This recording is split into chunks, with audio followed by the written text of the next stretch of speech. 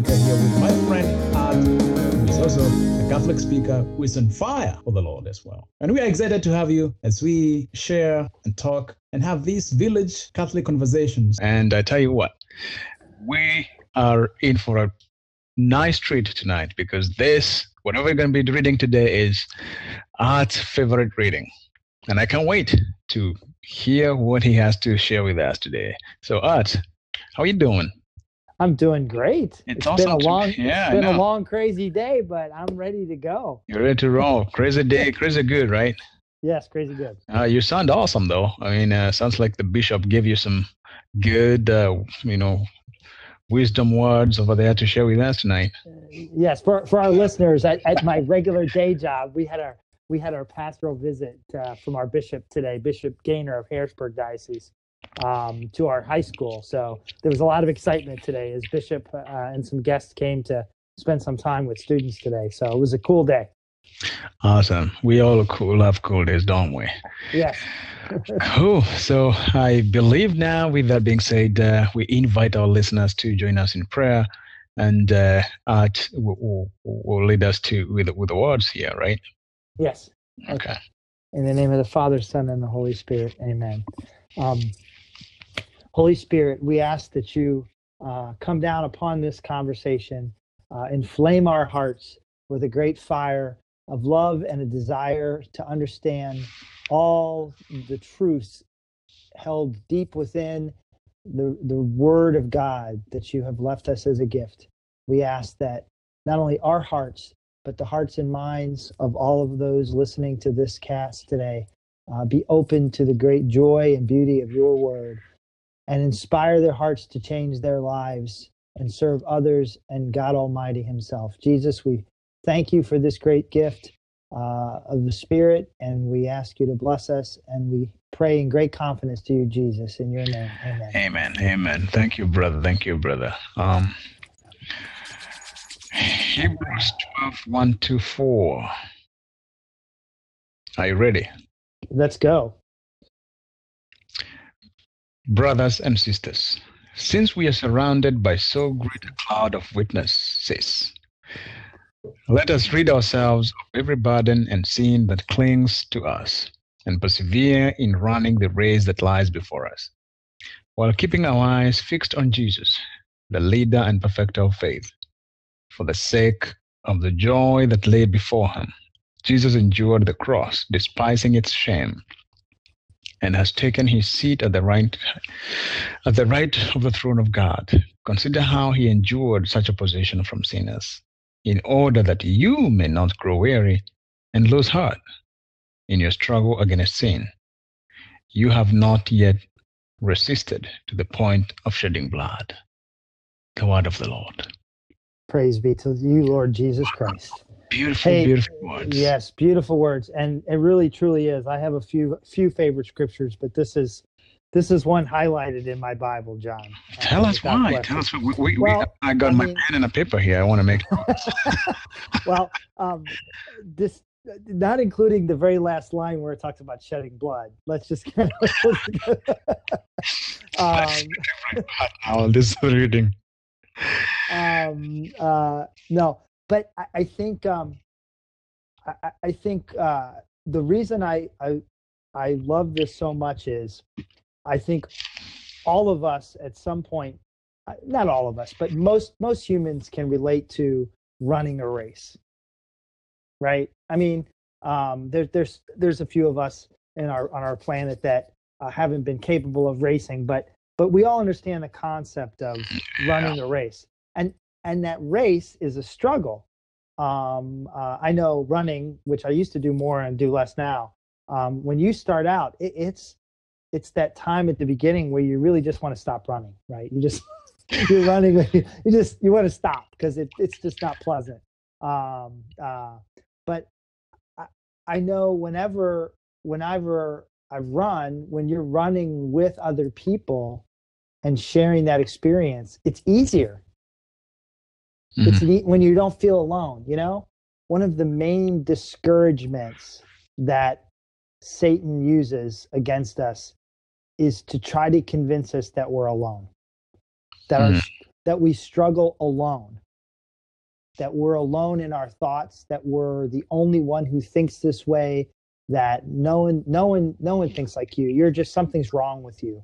And I think Paul reminding us that besides those we struggle with here on this planet, that we have a cheering section, that we're surrounded by this cloud of saints who are encouraging us and praying for us and interceding for us. It's just comforting, John. That's really what it comes down to.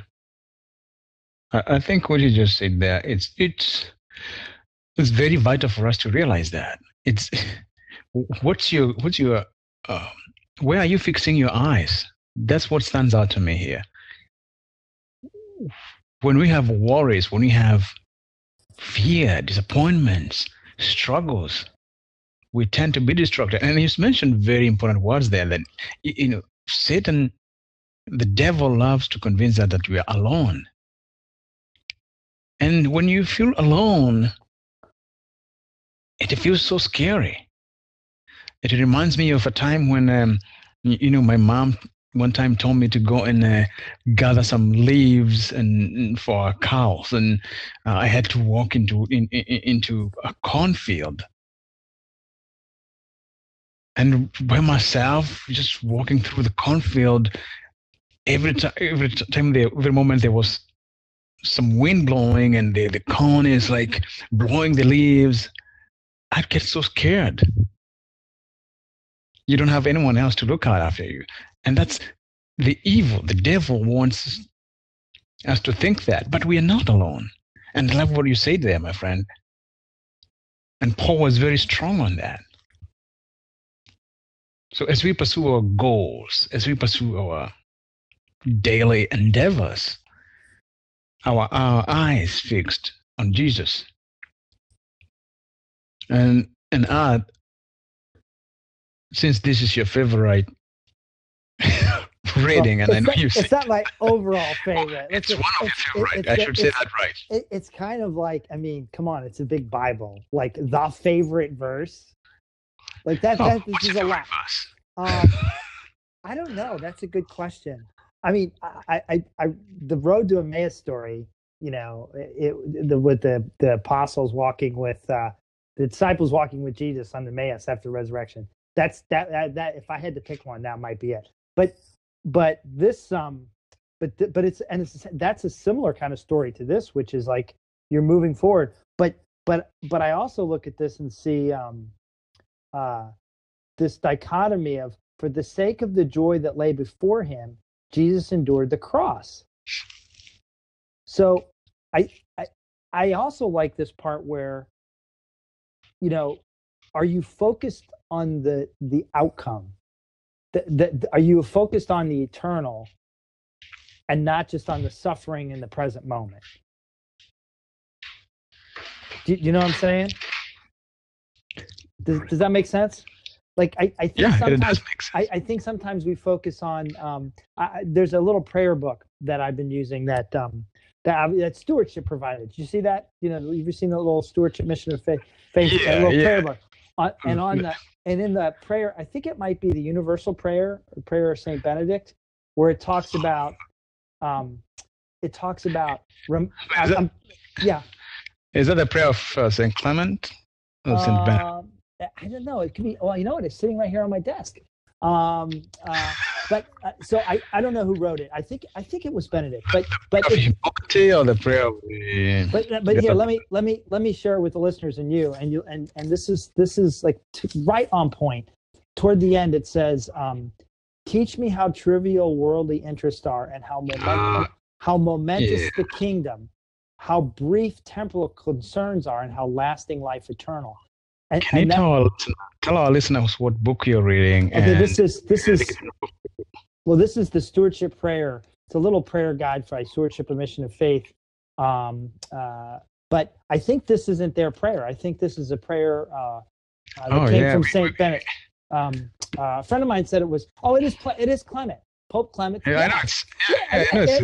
There you go. You're right. I'm totally wrong. It wasn't Benedict. It was Clement. But John, I pray that every day, and I think this is what Paul is saying, that even Jesus, he looked to the eternal, right?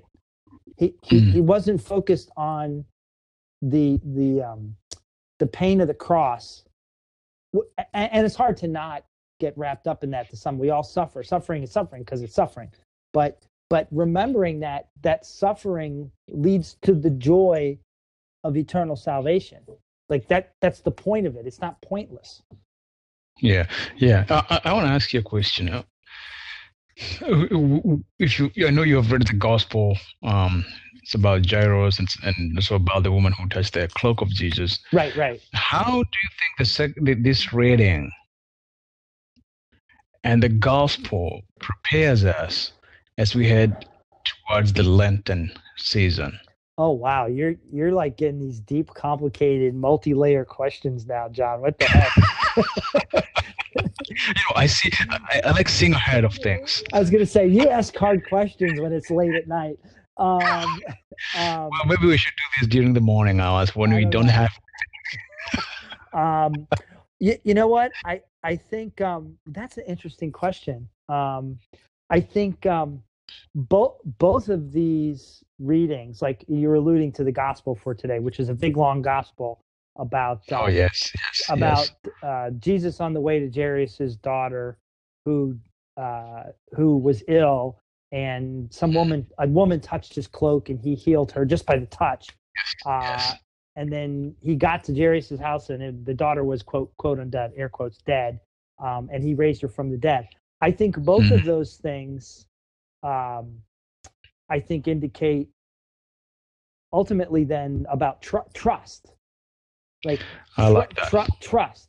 And I think that's as we approach Lent, I think, the dark times of Lent, we need to trust that in the end, Jesus triumphs.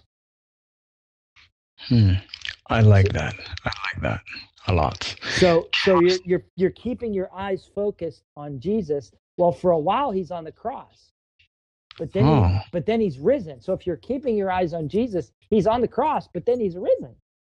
So you're following him wherever he's going. Right. And many of the church mystics and many of the church fathers talked about that those who suffer are the closest to Jesus because you're not, which sometimes makes me wonder whether I'm doing it right, because I feel like I don't really. Do you ever feel like that, John? Like maybe. Oh, many times. I don't let that hold me down. I'm not asking for more, not asking for more angst in my life, but man. But that's a great question. Yeah. When you were talking about trusting, it brought me back to this conference where we attended, and Father Michael Gately was talking about quenching the thirst of Jesus. I think when we focus our eyes on Jesus, we do those things that quench his thirst, especially when you're going to Lenten season, where we know it's a time of prayer, a time of penance, a time to deepen our faith in doing those things that Jesus loves, especially when he was going through the trials. But it's also being close with him, not to help him carry the cross, but to be with him in the journey, and looking at our friends, looking at what's going on around the world, and standing up to what is true, really true, and helping our neighbors, showing more love. And I think this is the calling, and not being afraid of sharing our stories, and not being afraid of saying, I touched Jesus' cloak and he healed me. Yeah, imagine being afraid of the trust that woman had. It's deep. I mean, how discouraged must she have been after 12 years? 12 years, yeah. 12 years, and all the doctors and all her money's gone, and all she felt like she needed to do was, she didn't want to talk to Jesus. She didn't want to ask him anything. Just trust that touching his cloak would be enough. Let's encourage someone tonight. Who is going a rough time, going through a difficult moment. How powerful this gospel is. Right. that we encourage them, we inspire them, even as we inspire ourselves, that in the end, with total trust, we just need to extend our hand and touch his cloak in our prayers, in our reflections. And this could be through another person that will, in the end, will experience his healing. And this. Go ahead, John. Sorry. Go ahead. Finish your thought. Yeah. My thought was going. We just need to keep trusting and focusing our eyes to where Jesus is. And you know, it just came to mind too. And we both know. And just in case you're out there listening to this and you don't know, God doesn't make bad things happen to you. Suffering and pain and illness and these things are all the result of original sin. Okay, so it is humans that brought this on ourselves, but God does allow suffering to bring good from it. And now here we are, 2,000 years later, and the woman and Jairus' daughter, those two people who suffered, their suffering brings glory to God for millennia. Mm-hmm.